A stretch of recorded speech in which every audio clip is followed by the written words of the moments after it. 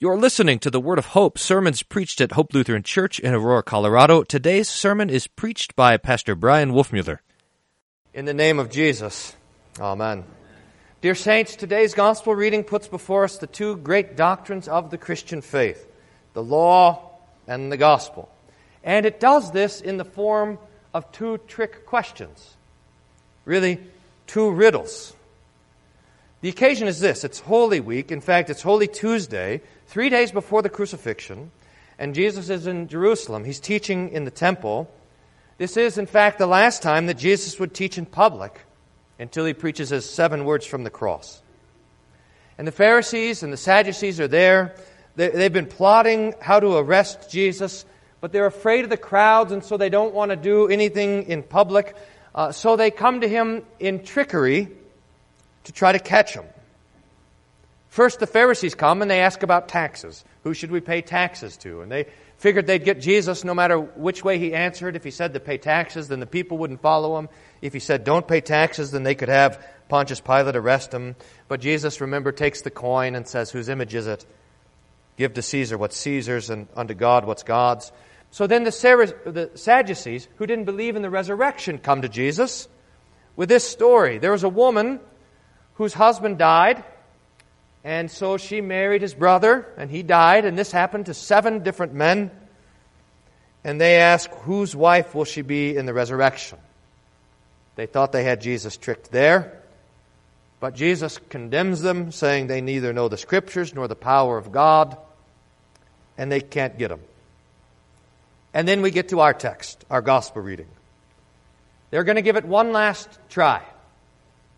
The Pharisees, a lawyer, one of the great legal minds of the Pharisees, comes up to Jesus and asks a question that they had been stumped over, probably for centuries. They'd been arguing about it. Which is the greatest commandment in the law? Now, really, this is an easy question to answer. In fact, our confirmands can answer this question after their first or second day of confirmation class. The first commandment is, you shall have no other gods. What does this mean? We should fear, love, and trust in God above all things. The Pharisees should have known this. But they had 2 theological problems that prevented them from confessing this clearly. The first is this. They had been busy for centuries piling up man-made laws on top of God's law. They had taken the commandments and they had expanded them beyond the laws given to Moses to include all sorts of instructions and restrictions in order to keep themselves set apart from the mass of humanity so that they could be the ones who are holy. In fact, that's what Pharisee means, the set-apart ones. The second problem they had was that the Pharisees had pitted different parts of the law against each other. And specifically this, they had separated love for God from love for their neighbor. In their attempts to be holy and pure, in other words, love for God, they had pushed aside their neighbor. Now, we see this a number of times in the Gospels. I mean, remember, for example, how offended the Pharisees were when Jesus would go and eat with sinners. They would never do that because they would distance themselves from their neighbor, their unclean neighbor, so that they would remain pure. Or remember how Jesus talks about the Pharisees and the Levites and the scribes in the parable of the Good Samaritan. Here was this man stripped naked, beaten, half dead on the side of the road, and the Levite and the Pharisee come along, and instead of loving their neighbor to keep themselves pure according to the law, they walk on the other side of the road. They didn't want to touch them, lest they couldn't go and serve in the temple. In fact, in the very next chapter of the Gospel of Matthew, our reading is from Matthew 22. Matthew 23 is a sermon from Jesus where he's hammering the Pharisees. Woe to you, Pharisees. Woe to you, Sadducees. Woe, woe, woe. And denouncing their hypocrisy. And this is one of the things that Jesus gets after. So here's some of that preaching. This is Matthew 23, verses 23 to 28. Woe to you, scribes and Pharisees, hypocrites! For you tithe mint and dill and cumin, but you have neglected the weightier matters of the law, justice and mercy and faithfulness. And there you see it. They were serving God in the temple to the neglect of their own vocations. These, the weightier things, you ought to have done without neglecting the others. You blind guides, straining out a gnat to swallow a camel. Woe to you, Jesus continues, scribes and Pharisees, hypocrites, for you clean the outside of the cup and plate, but inside they're full of greed and self-indulgence. You blind Pharisee, first clean the inside of the cup and plate, that the outside may be clean also. Woe to you, scribes and Pharisees, hypocrites! You're like whitewashed tombs, which outwardly appear beautiful, but within are full of dead men's bones and all uncleanness. So you outwardly appear righteous to others, but within you are full of hypocrisy and lawlessness. So that the Pharisees were misusing the law. They used the law to exalt themselves. They used the law to destroy their neighbor. They used the love of God and their great holiness as an excuse to neglect their neighbor, in fact, to despise their neighbor. They used their service in church and in the temple as an excuse to not care for their parents or the people that lived around them. And that's why these two reasons, that they had their own man-made laws and that they set the love of God and love of neighbor against each other, that's why they can't answer this question, what's the greatest commandment? And that's also why Jesus' answer to the question is so wonderful. Listen to how Jesus answers. Jesus says to this lawyer, to the Pharisee, who came to test him, "You shall love the Lord your God with all your heart and with all your soul and with all your mind. This is the great and first commandment. And the second is like it. You shall love your neighbor as yourself. On these two commandments depend all the law and the prophets." You have the first commandment, love God. You have the second table of the law, love your neighbor. And these two, says Jesus, belong together. The second is like it. Now, I think there's enough for us to meditate on in this answer of Jesus for the rest of our lives. But I want to put before you this morning one thing in particular. When Jesus says that the command to love our neighbor is like the command to love God, He is giving us a fantastic gift. He's saying this: when you love and serve and help your neighbor, I receive that as if you were doing it for me, loving and serving and helping me. Now, this is a constant teaching in the Scripture. Remember, for example, Matthew 25, again, just a couple of chapters after this, when Jesus is talking about the judgment and the separation of the sheep from the goats, and to the sheep, to the blessed, Jesus says, "I was hungry, you gave me food. I was thirsty, you gave me drink. I was a stranger, and you welcomed me. I was naked, and you clothed me. I was sick, and you visited me. I was in prison, and you came to me." And the righteous will answer him and say, "Lord, when did we see you hungry and feed you, or thirsty and give you drink? When did we see you a stranger and welcome you, or naked and clothe you? And when did we see you sick or in prison and visit you?" And the king will answer them, "Truly I say to you, as you did it to one of the least of these, my brothers, you did it to me." Remember? So John the Apostle says this, 1 John chapter 4, "If anyone says, 'I love God,' and hates his brother, he is a liar. For he who does not love his brother, whom he has seen, cannot love God, whom he has not seen. And this commandment we have from him: whoever loves God must also love his brother." Now imagine, just for a moment, that we got news this morning that Jesus was going to come down for a special visit from the throne of God in heaven. He's going to come to church. He'd stay for refreshments and Bible class for sure. Then he's going to come to lunch at your house. Now imagine that. I mean, what a privilege that would be. To have Jesus coming to visit. And think of what we would do if that was the case. How we would get ready for it. how we would spare no expense, no effort to demonstrate our love and our thankfulness to Him. We would consider it the highest privilege of our lives to receive Him, to be hospitable to Him, to care for Him during His visit. Well, says Jesus in the text, I'm giving you that opportunity with every single one of your neighbors. Children, when you honor your father and your mother, you are serving your Lord Jesus. Parents, when you care for your children, you are blessing them as if you are blessing Jesus. Friends, when you take care of your friends, when you bless your neighbors, when you care for those who are in need, when you work hard at your vocation to love those that the Lord has put into your life, you are serving and loving God Himself. The second is like the first, says Jesus. So we don't have to invent our own forms of holiness. We don't have to run away from our neighbors to stay pure. We don't have to spend all our money to figure out a way to serve God. The opportunities are right there, always, right in front of us. And for this we give thanks to God, that He receives our love for our neighbor as if it was love straight for Him. Now, this command to love God and our neighbors, for which we rejoice and in which we give thanks, is no doubt the doctrine of the law. And while we give thanks for it, it will always accuse us.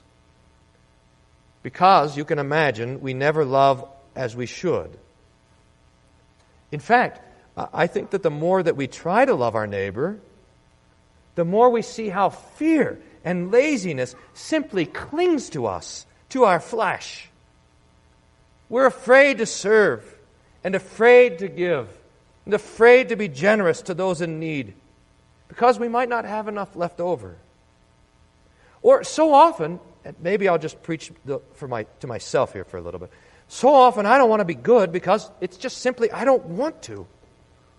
I'd rather sit around than get up and get after it.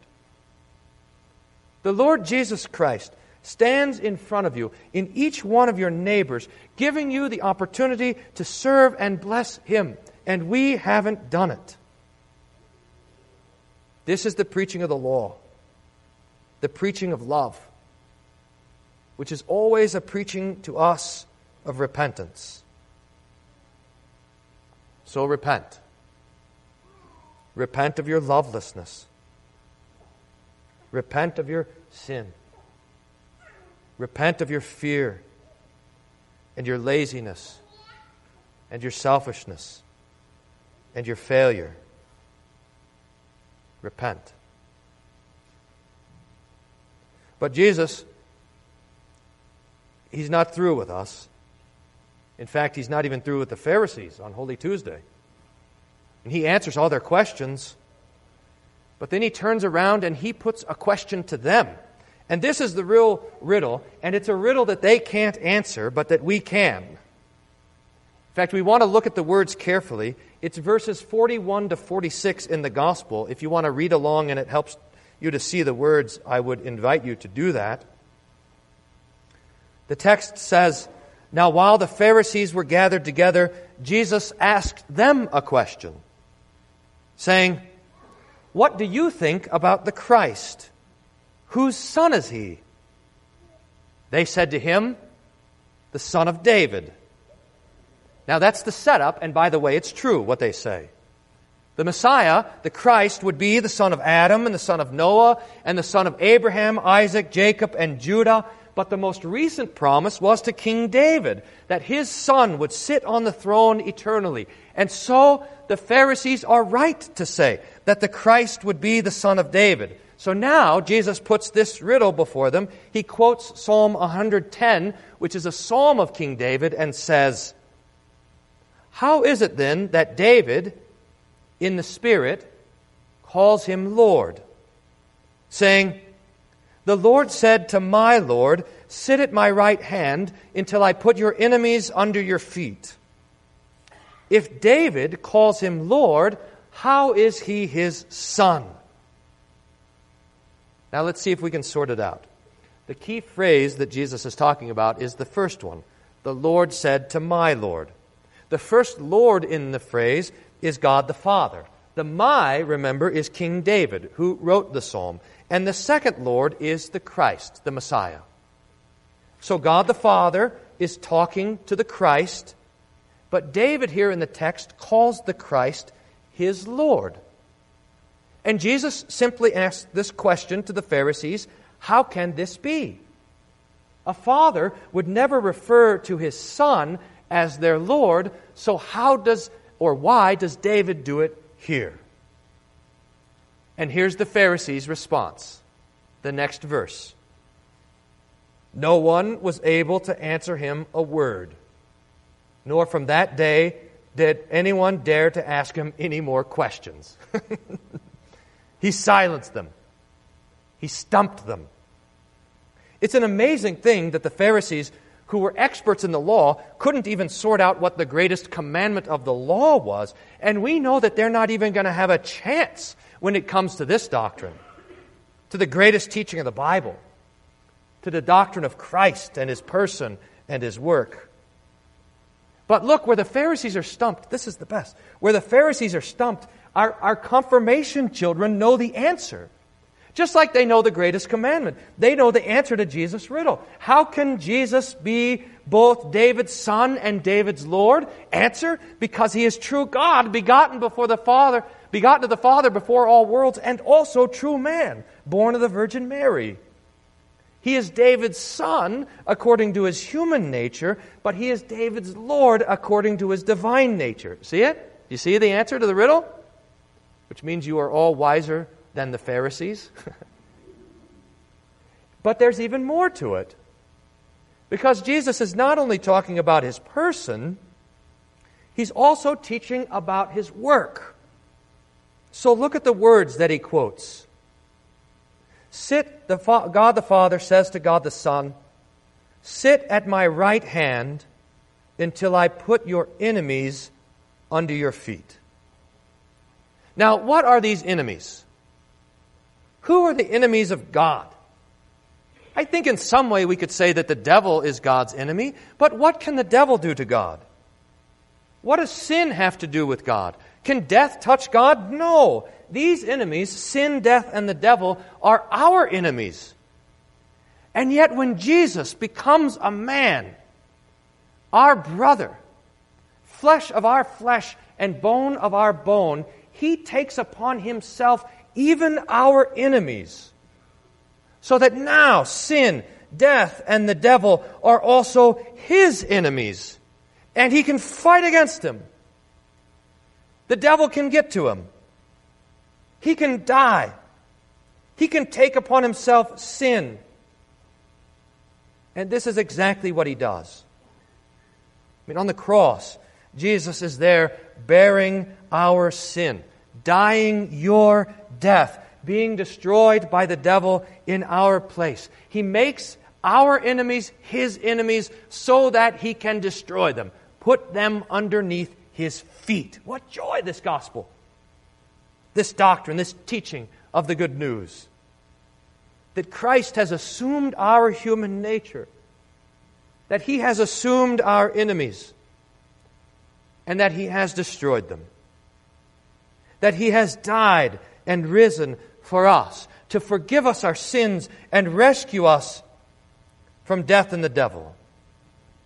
That He has done this, where our works and our efforts and our love for God and our neighbor, where they fell short and we stood condemned, Jesus took that condemnation for us and demonstrates His perfect love, His complete love, by suffering and dying for us.